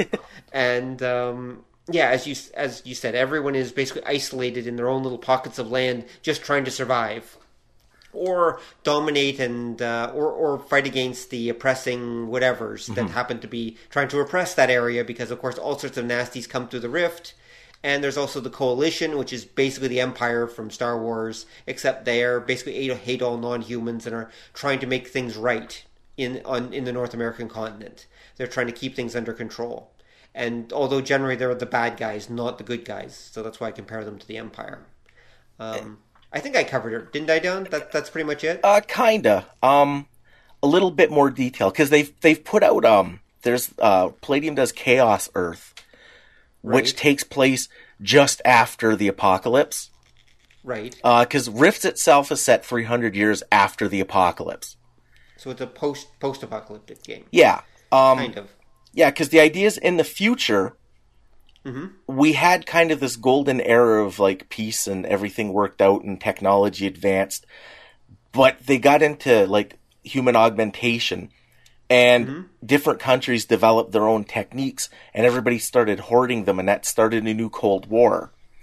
And it was, in South America, I think it was, they were doing experiments with manipulating extra-dimensional energy. Oh, okay. Yeah. Those darn South Americans. Yeah. Yep. And what ends up happening is the Earth used to be a magic-rich environment, but over the years it kind of dwindled. When they activated this experiment, it opened the rifts. That was kind of the last straw. That, when the rifts spiked, they caused all kinds of disasters. That set off all kinds of wars. And then everything sort of collapsed almost overnight. Okay, maybe I guess the version I'm thinking must be wrong then. Okay, never mind. No, it's not exactly wrong. It's Rifts has got one of the problems a lot of long-running settings does. That you don't just move forward. You'd also move back, especially because as a post-apocalypse thing, you have to know the backstory about why is this thing here. And as they filled that backstory out, it sort of changes a little bit from what they started, because the game's been around for like 25 years. Right. Oh, yeah. There's dozens of books for it. Palladium's still pumping books out for it. There's the Rifter magazine, like stuff's still coming out. And okay, I can definitely see that. And so I think what I'm thinking of is probably one of the early versions of the way they described history. Yep. But then Chaos Earth kind of revises that and provides a more complicated and detailed version, so to speak. Yeah. So, okay, that would make sense. That would work. And yeah, depending on what you want to do with the Rift setting, I mean, you can play the Coalition as the good guys if you want. There's actual you have the ability to do that. Mm-hmm. I think very few GMs probably do, because most parties I don't think are interested in being a bunch of like quasi-Nazi Imperial stormtroopers, but I'm sure that there are some. Well, that's. I did. Oh, go ahead. Mm-hmm. I was good just because I did actually run a campaign of that once. Unfortunately, it was fairly short-lived because they got their butts wiped off the map. But that. They were supposed to be like a outpost, a coalition outpost protecting this village out in the frontier. But when the bad guys showed up, thanks to some bad rolls, the players got actually wiped out pretty fast. Actually, right? It didn't quite work out. Let's just say it doesn't as it does in the movies. But what you're saying is with this game is that literally it's like you could have mechs versus dragons versus vampires. Like that's literally how you're supposed to. Crazy it is. Yep. Yeah. Yep. But that's also one of the problems because a lot of groups won't take the time to set up their campaign ahead of time. So you'll get guys who'll be like, all right, I'm going to be like a mech pilot. And then one guy will go, okay, I'm going to be a demigod. And then one guy will go, I'm going to be like a summoner. And then one guy will go, I'm Bob the farmer. And then because it's Palladium stuff tends to be very action oriented. Well, Bob the farmer is basically just going to disappear the first encounter the group has because there's no way to balance that so that everyone has something to do in the fight. Mm-hmm. Oh, I see. Mm-hmm. Yep. And then, of course, as the GM, you have to come up with some scenario where all of them end up fighting someone or something. Yeah. Which inevitably usually end up being basically, as I mentioned earlier, Western/fantasy tropes, basically. Yeah. You'll be protecting a town, or you'll be attacking some evil bad guy or something, or whatever, some villains trying to take over. It's, they're basically standard action movie plots. That's pretty much how it plays out. Mm-hmm. Oh, and nothing wrong with that. Lots of fun. And that was because they didn't have a point-based system, so it was all just random rolls kind of thing, right? Partly. Yeah, well, what they do is it uses character classes. Mm-hmm. So you'll pick your class and you'll pick your race, and then your attribute rolls and that are based on that, and your skills are based on that. But because it's such a gonzo environment, there isn't necessarily anything resembling balance between all the classes. And because some of them are just like, they'll give you, and this is one of the nice things they do, you'll have like all your bad guys as a proper character class. You can make the villains actual characters. Or you can play them in that, but then, like I said, you get the difference that there's a lot of differing power level, and there's a lot of story ideas too. And that people, like, that was another thing that people wouldn't take into account. So it would be like, well, here's a coalition guy, and he's working with this like wizard guy, and you're like, well, okay, that's a little odd. And they've teamed up with a vampire who everybody hates and nobody trusts, and they're like the minions of evil intergalactic entities, so that's a little odd. And then there's a samurai from Japan who doesn't have any contact with the world, so okay, I guess we can work that in. And you start to lose kind of the plot thread. Because there really isn't one. Yeah, but there could be. But I mean, here, let's be honest, Rifts is the ultimate video game setting. Yeah. I mean, you have a bunch of video game type characters, action heroes that you just drop into a setting with their weapons and special abilities. It's like, okay, there's lots of targets, go. Yeah, basically. And that's how it's supposed to play out. I mean, and that is how it plays out, rules-wise and everything. I mean, you can do more advanced campaigns. I think I've mentioned before my Rifts Farmers campaign that I ran the one time. Yeah. Where the players were, it was the 7 samurai, except the players were the farmers, not the samurai. And they had to go out and recruit all these heroes to save their village from marauding mutant mice.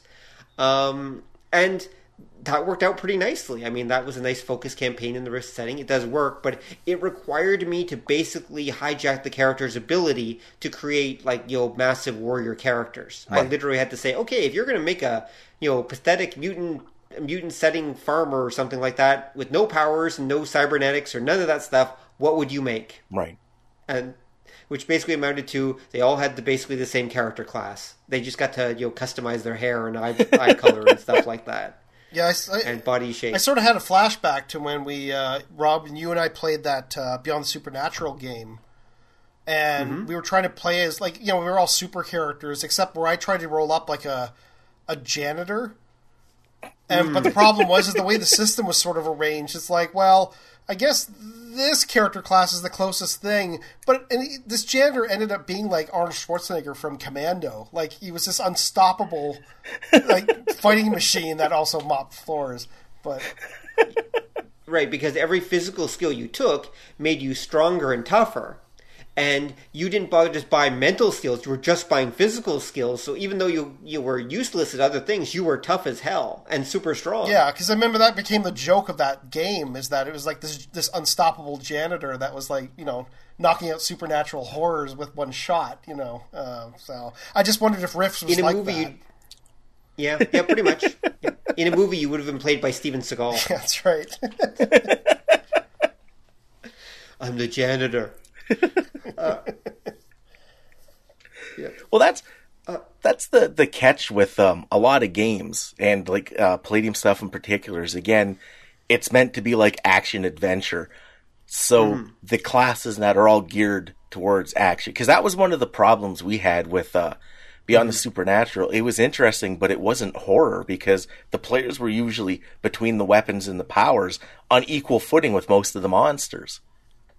Which, again, is the point. It's not really supposed to be a horror game. It's supposed to be an action-adventure game, as you just said. Which is fine. There's nothing wrong with that. I mean, it just depends on what kind of game you want to play, and what you want the tone to be, and how you want the game to feel. Yeah.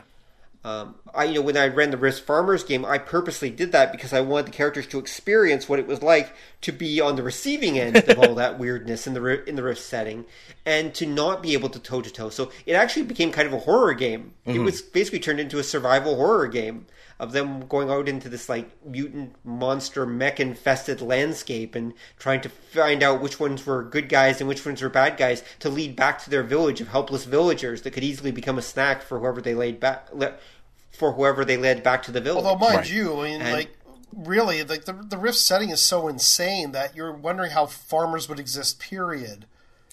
There's that. You know what I mean? Like, it's like, I'm going to plant this row of corn, right next to that that Martian walker. Never mind.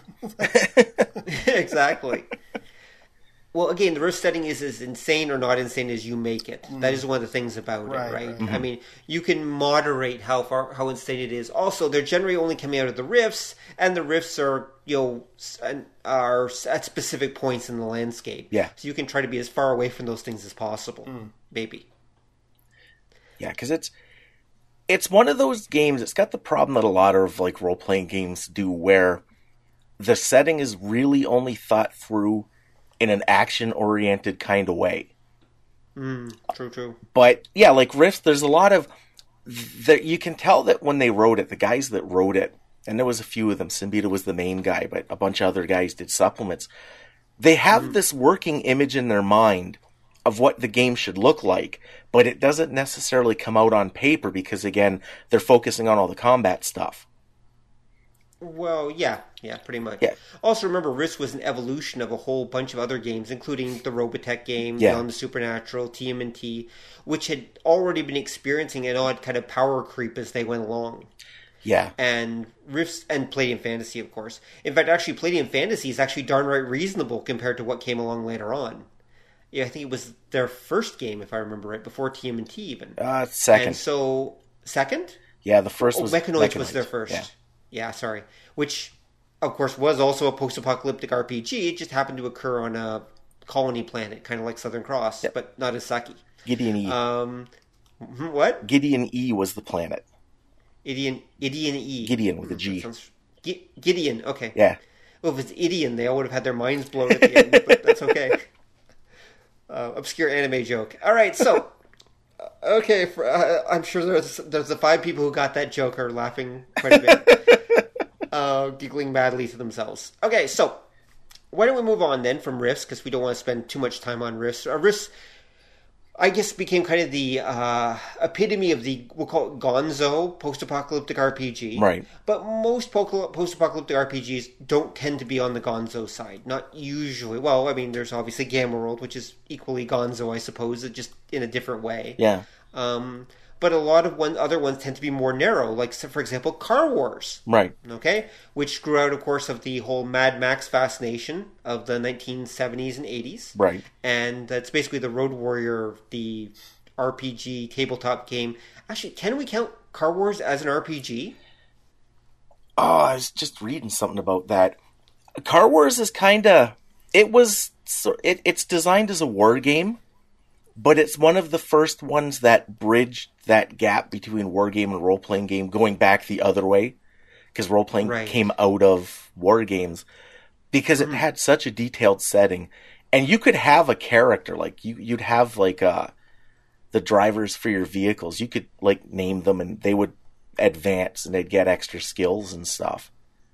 Mm-hmm. And they did do, because there was Auto Duel Champions, which combined it with Champions to make, like, a role-playing kind of thing. And GURPS did GURPS Auto Duel, which is the Car Wars role-playing game. Yeah. Yeah. I've got a copy of GURPS Auto Duel somewhere in my collection. And yeah, it was actually not bad. I mean, the only problem they ran into was when GURPS Auto Duel came out, there wasn't actually a GURPS vehicle creation system. Yeah. So it has this weird kind of half-assed vehicle creation system in the game. In fact, that's what a lot of the source book is. It's, here's a vehicle creation system so that your GURPS characters can play in the Car Wars setting. Yeah, well, you know why it's half-assed?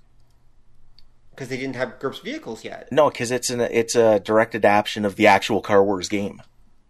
Oh, okay, that would make sense. Yeah, it kind of... Wait, are you calling Car Wars half-assed? No, but they were assuming with GURPS Auto Duel that you played Car Wars. Oh, okay. So they're basically assuming that you're going to play Car Wars whenever there's actual Car Wars stuff, and then when you get out, you'll just use GURPS. Yeah, basically.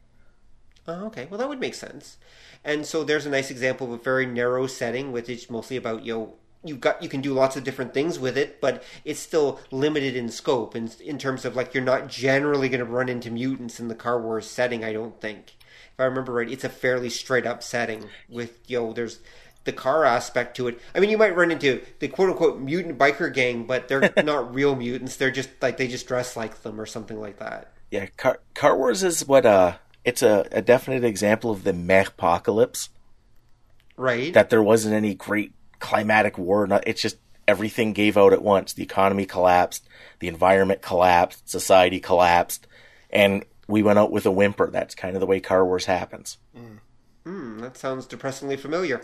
All right, so let's see. Okay, so after Rifts, I mean, was there any other major post-apocalyptic RPGs? I'm sure there have been lots of small ones. I think Chad mentioned one before we started recording. Didn't you, Chad? What was the one you mentioned? Actually, there's two I can think of off the top of my head. One is called Mutant Year Zero, which is it's actually got a very big audience. Okay. I've actually watched some YouTube videos of people playing it. It's very much Gamma World. You play it as mutant characters, but what's interesting about it is every game starts off kind of the same way, where you have the characters grew up in what's called an ark, which is some sort of enclosed, place of safety. But the ark systems are now at a point where they're running down, so the characters now have to leave the safety of this thing to go out and get supplies and bring back, right? And I thought what was particularly interesting, if I got this right, that the game runs off a point system where everything you do has you have to expend points. So even not just physical things, but even things like negotiating take points. So you can only do so much of it. It almost becomes this oddball kind of like sort of point management thing, where it's like, okay, I can negotiate for some food and bullets, and then we're going to run out and actually, fight some guys and then come back.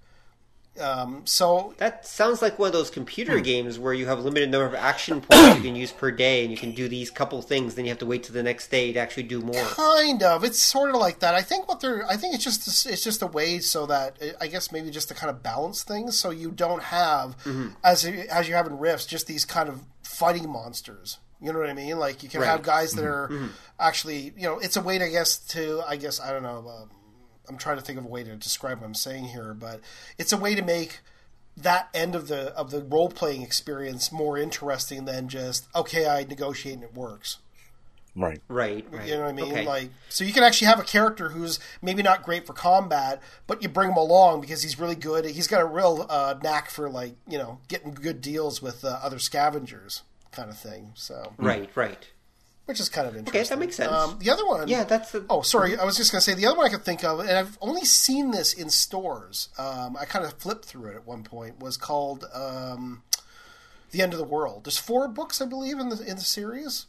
And the whole gimmick with them, there's like one about aliens, one about zombies, one about more or less Cthulhu monsters, and like a kind of a Rise of the Machines type thing. But what's interesting is that the whole gimmick with it is you play as yourself. So if the 3 of us were to play a game, it's the 3 of us playing ourselves, maybe at Rob's house, and, you know, Cthulhu rises up. So what do we do? So, you know, it's us running around in our hometowns and, you know what I mean, using real locations and real people to deal with. You know. Wasn't there just a movie like that? You know, called, like The End, wasn't it called, or something like, with like Seth Rogen and a bunch of other guys? Oh, there was a couple though, because there's another one that I think was a Canadian film about like 2 guys that work at a video rental place.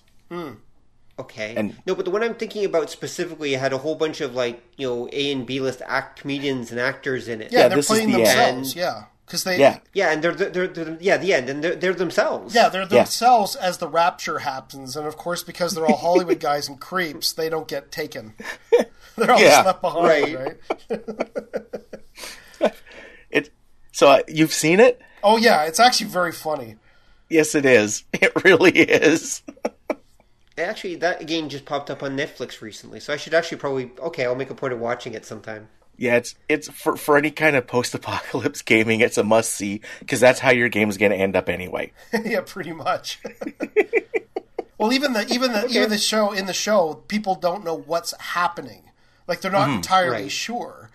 And they assume it might be like, it could be a zombie invasion, or like no one knows, other than they witnessed a bunch of people being sucked into the sky, and they aren't one of them. So they're just kind of left to figure out what's going on. Kind of. There's a great scene about that about halfway through the film, but I don't want to say nothing in case you haven't seen it. Yeah. Right. Right. Now, there is another, speaking of small indie games, there's another game called Apocalypse World. Okay. That's actually, I haven't played myself. I don't know a lot about it. I know it's super popular. And that's all I really know of it. It's called Apocalypse World. And I know it's the idea... I guess it's a more limited apocalypse, maybe. I'm not sure, where just people trying to survive and just, you know, a world gone mad kind of thing. But I don't know. But it's apparently quite popular. I actually, it's one of those things I should look into at some point. But sorry, I wish I knew more about it. I think actually when we did our one with Graham back in the fall, I think he actually mentioned it. Yeah, because it's famous, I think, for partly having more of a description narrative based. So it's one of those games where it's a post-apocalyptic game where you kind of you're describing what's going on, and it's less GM based than it is people, you know, collectively deciding what happens and things like that. Right. Oh, actually, isn't that game based off of a game called Dungeon World? It's like sort of a companion to that. I believe it is. Yeah, I believe it is. What little I know of it, I think it is actually. And so again, it's out of a whole, you know, line of role playing games that are basically around narrativist games where you're supposed to be just kind of collectively telling a story more so than you are role playing exactly. I think they might even be GM-less. I'm not sure. Right. But it won a ton of like game awards, and that's all I really know about it. It's from like about 2010. Anyway, so there's that. I know Gamma World still has had a dozen settings, basically, or a dozen editions, I should say. Yeah, there's another one. Just Gamma World's one of those games. I think it's weird because it always comes back. It's like somebody somewhere really wants it to be a big thing, but it never quite is. And I really don't know why, because a lot of the different versions of Gamma World were actually really good games. But Well, yeah, they just Wasn't the last version though some sort of they did some sort of weird card collectability thing to it or something? Yeah. Yeah, they made it like a collectible card game, which is kind of a weird. But that's again where I say it's like they're trying to make it happen. It never quite does for some reason, and yeah, I'm not exactly sure why. I know. In the case of that version, I guess whatever the last version was, a lot of people. I did read reviews of it, and people often complained about how it was a little too fluid because your characters you'd roll up. Like it was actually very interesting because the actual character generation thing is actually interesting. You pick two different, I guess, sort of types and smoosh them together. So it's like, oh, I'm a Yeti who's also collectively insects. Or a sentient tree, so like a sentient tree Yeti, or a dog humanoid samurai, and that sounds really interesting. But the thing is that in the game, your character can turn into a completely different character halfway through it. Yeah, like and like so you can start off as like a tree Yeti, and then turn into something completely different halfway through. And I guess maybe just because it's just so all over the place, it's hard to kind of connect to it at that point, maybe? I don't know. A lot of people complained about that. It was just too open and too kind of weird. Right. And it's like, well, how am I supposed to get sort of any sort of like, I don't know, connection to this character if they're just changing constantly? Yeah. Right. And war is changing to something you don't like. Yeah. Right, that's true. Yeah. It would make it much harder to connect with the character and the setting and everything else. And nothing's static. Everything's fluid around you, basically. Especially the characters. Yeah. So that would be too much. Yeah, I can see that. Yeah, so it's it's like this weird exercise in creativity, but it's almost like it went a little too far. Yeah. I can see that. Yeah, because that's... I gotta... Anybody who's interested in Gamma World... I think the best ones to get was second edition, was really good. And there was, I think it was a Sword and Sorcery, which I think is or was White Wolf, did a D20 version for D20 Modern, and it's a collection of books. It's not actually a setting so much as here's how to set up a post-apocalypse campaign, and that's probably the best version. And for any post-apocalypse game, it's probably overall the best because they talk about the nuts and bolts and all the behind-the-scene things that would happen in a setting that had advanced technology or had robotics and stuff like that. Right. Okay.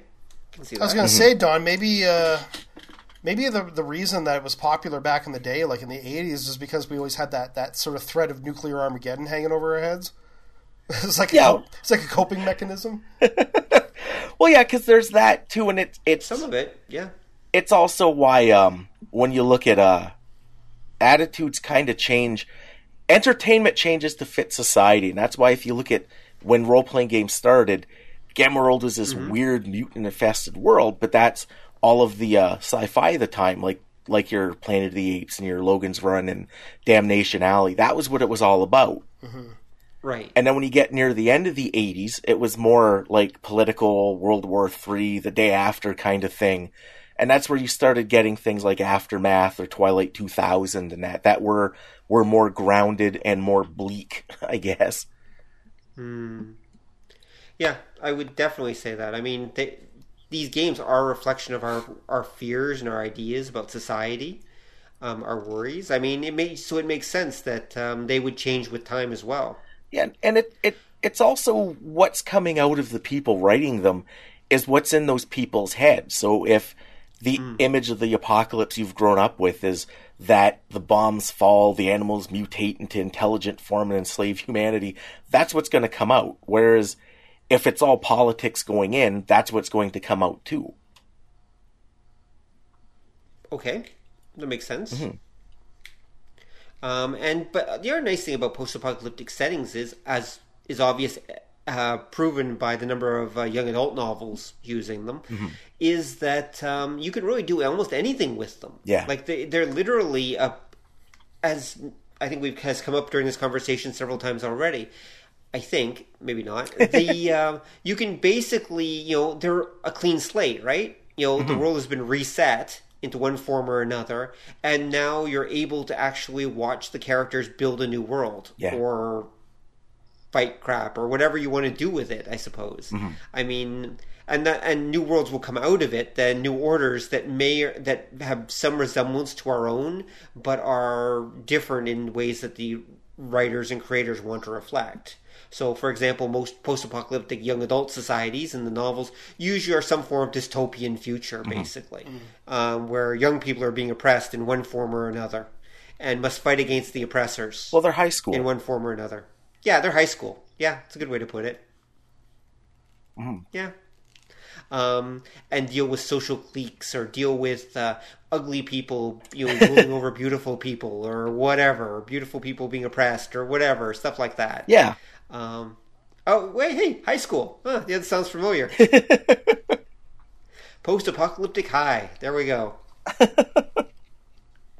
But again, they're very flexible. Yeah. And I think you can have a lot of fun with it. Plus, of course, they allow us to indulge our little fantasies about, well, what if, what would I do if the rapture happened? What would I do if the zombies rode up? What would I do if the zombies rose up? What would I do if, I don't know, if dogs became like super smart and began wiping humans out? What Bad dog. Well, the first things the dogs would do in their campaign to take over humanity was they would abolish newspapers. That way you can't roll them up and hit them on the nose with them. What are newspapers? Yeah, good point. Oh, that's a good point. Oh my God, they've already begun your campaign. It's ripe for happening. It was the only thing keeping them back. Right. Because I'm thinking of the one there Chad mentioned, where you basically play yourself in the apocalypse and Cthulhu rises. What do you do? Well, I'm just thinking, I call Towers. He probably knows how to sort that shit out. Maybe. He's a little busy right now, but okay. So, yeah, and I think that's probably the great advantage of... I think that's both the great advantage of post-apocalyptic role-playing games and maybe also their greatest weakness. Towers? That too. But actually, is there the fact that the players are basically playing on a clean slate of one kind or another, right? And so as an end result, the players can kind of control, the outcome of a setting in a way. I mean, you have a lot more influence in a post-apocalyptic setting usually than you would in a normal setting. Yeah. If you think about it, where there's a big complicated world. No, here there's just a simple power structure that you can overthrow with a couple weeks work. Or something like that. And so... Or there's a zombie apocalypse. Well, okay, all we have to worry about is killing zombies and eventually setting up some kind of community or something like that when we get tired of being chased around. Right. Until eventually the outsiders come who disrupt our community and we have a civil war and we all break up again and have to go fight zombies again until we find another community where the cycle repeats itself again and again and again. But I'm not describing anything in particular. All right. I was going to say, it almost sounds like The Walking Dead, but you mentioned zombies. Ooh. Actually, or Dead World. Dead World kind of was starting to head in that direction, too. And if I remember right, there was actually a Dead World RPG, wasn't there? There was... Palladium was going to do one, but at the last minute, they didn't, and I don't know what happened. Probably the same reason Dead World itself kind of disappeared off the face of the earth, even though it was almost set to be the Walking Dead 1.0. Yeah. Like it was literally on its way up. With a little more media attention, it was getting some. It could have been The Walking Dead, but back in the 90s instead of waiting until the present era. Yeah. I never know how to describe the time we're living in. I guess we're the teens right now, but whatever.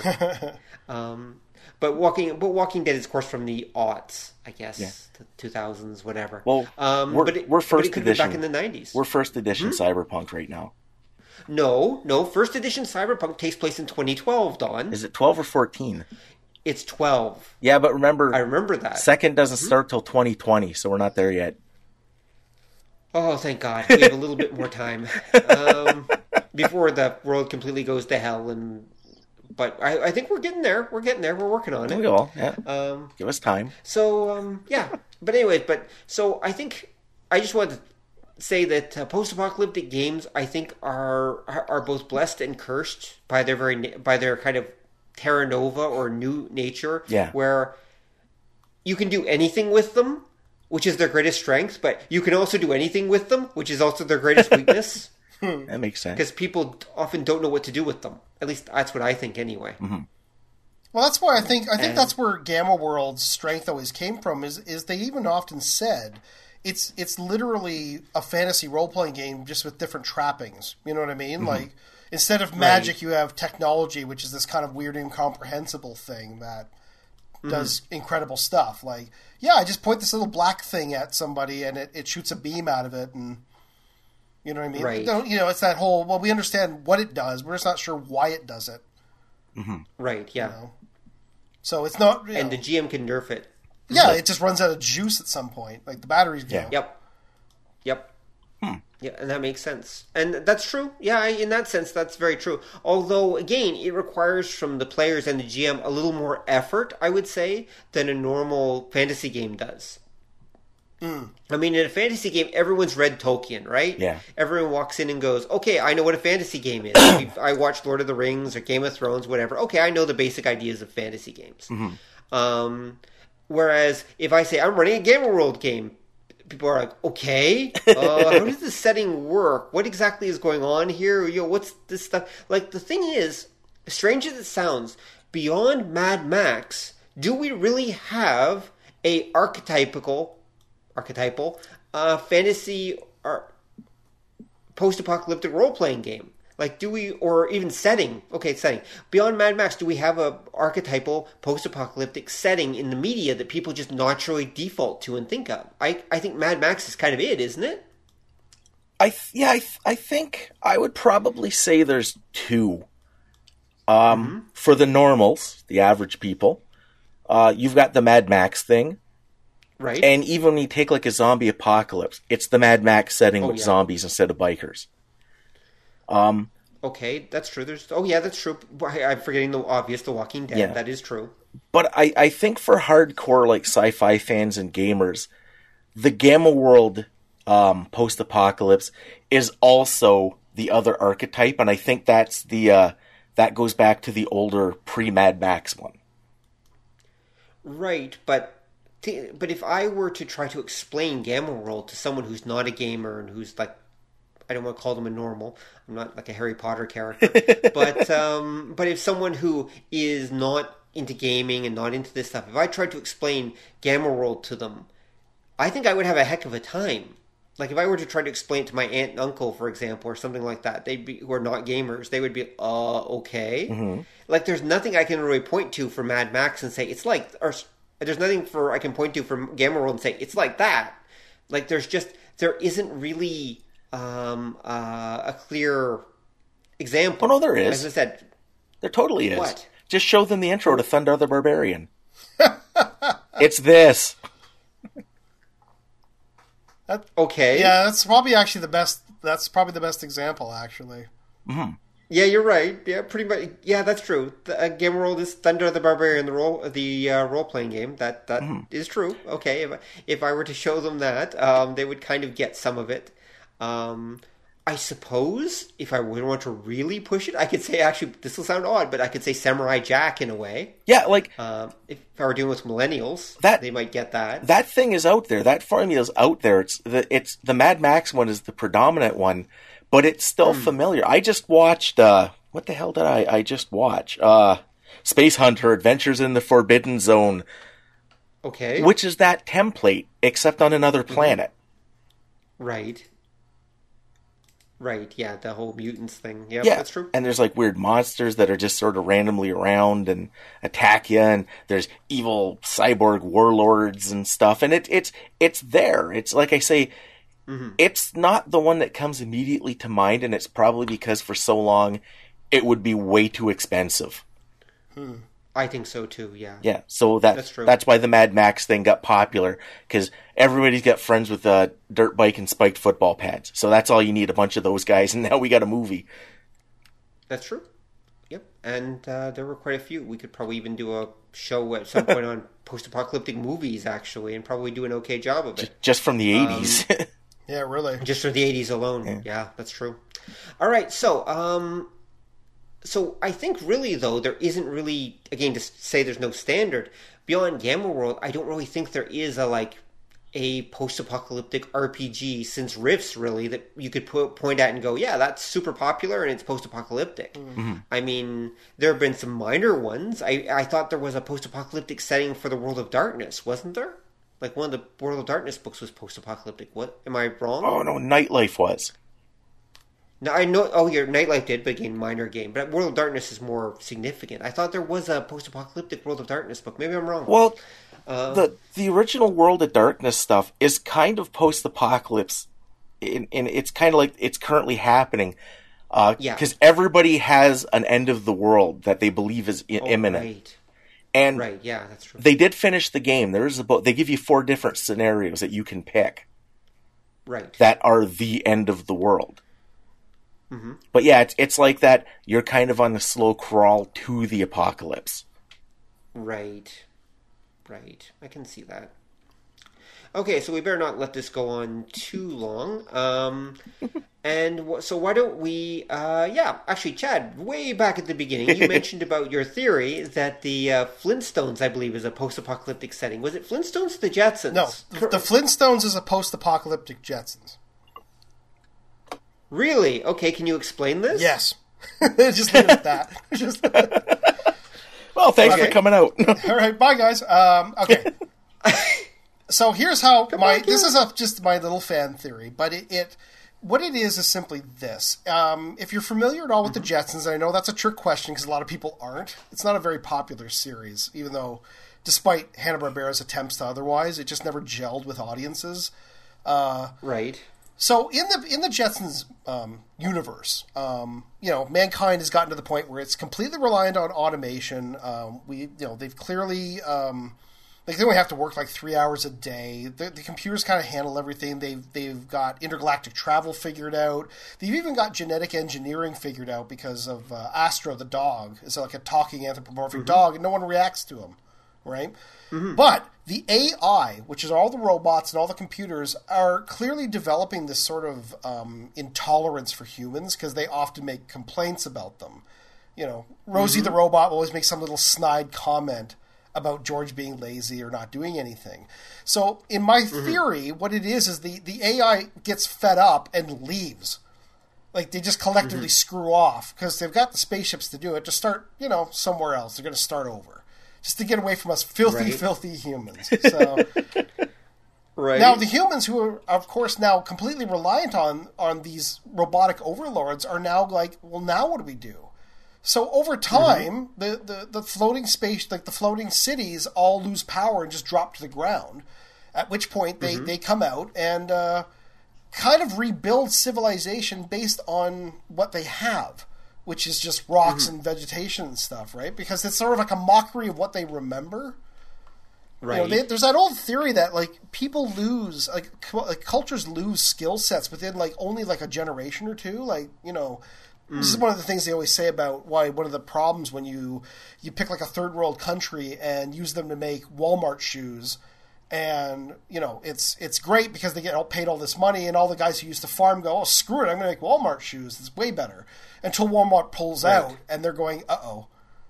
We lost all those skills to do that, I only know how to make Reeboks now. So in that way, they kind of, this is why, there's these cavemen, but they have, cities and cars. Right. They sort of remember what the old times were like, right? This is also why you get things like weird dinosaurs that don't make sense, like catosauruses. Mm-hmm. It's just the genetically engineered animals are sort of devolving a la Dr. Moreau. The technology to keep that up and consistent kind of fell apart, so they've degenerated a bit, right? Mm-hmm. That's where you get that's where you get the scaly pig under the sink that eats stuff, right? Because right. But the whole theory rests on this one linchpin of the Flintstones setting, which has never made sense, but now makes sense when I put this theory in its place, is televisions. Right. The Flintstones have TVs and broadcasting technology. But it's not. But Right. it's not like every other technology in the show, where it's not like a little bird inside a stone television that's doing like a puppet show version of whatever it's trying to simulate. It's an actual broadcast. It's Right. the only Okay. high tech in the whole system that, you know what I mean? Like, it's out of place almost. Like, how is Fred watching a boxing match or the news broadcast? It's because it's the one surviving bit of technology that they're still using. They just don't remember how to. They just don't remember the rest of it. The flying car stuff has gone out of their heads a while back, so they just have to pedal with their feet now. That is... Wow, that all makes a weird fan sort of sense. Yep, okay. There we go. That's kind of creepy, too. Yeah, it also makes the Jetsons like oddly more watchable now, knowing this is going to happen. It does. Eventually, George Jetson, will be there was reason why the AIs leave Earth, or why there's the AI revolt. Yeah. It will be because of George Yeah, Jetson. George Jetson literally causes the revolt of the machines. That's the real story of the Jetsons. It's actually about the downfall of humanity. Yeah. And George Jetson is the idiot, the idiot figure who will eventually result in kill us all. Yeah, there's his stupidity. somewhere outside of Bedrock, there are the ruins of the floating cities, and they've made a monument called the Destroyer to him, and you're not supposed to talk about him. Wow.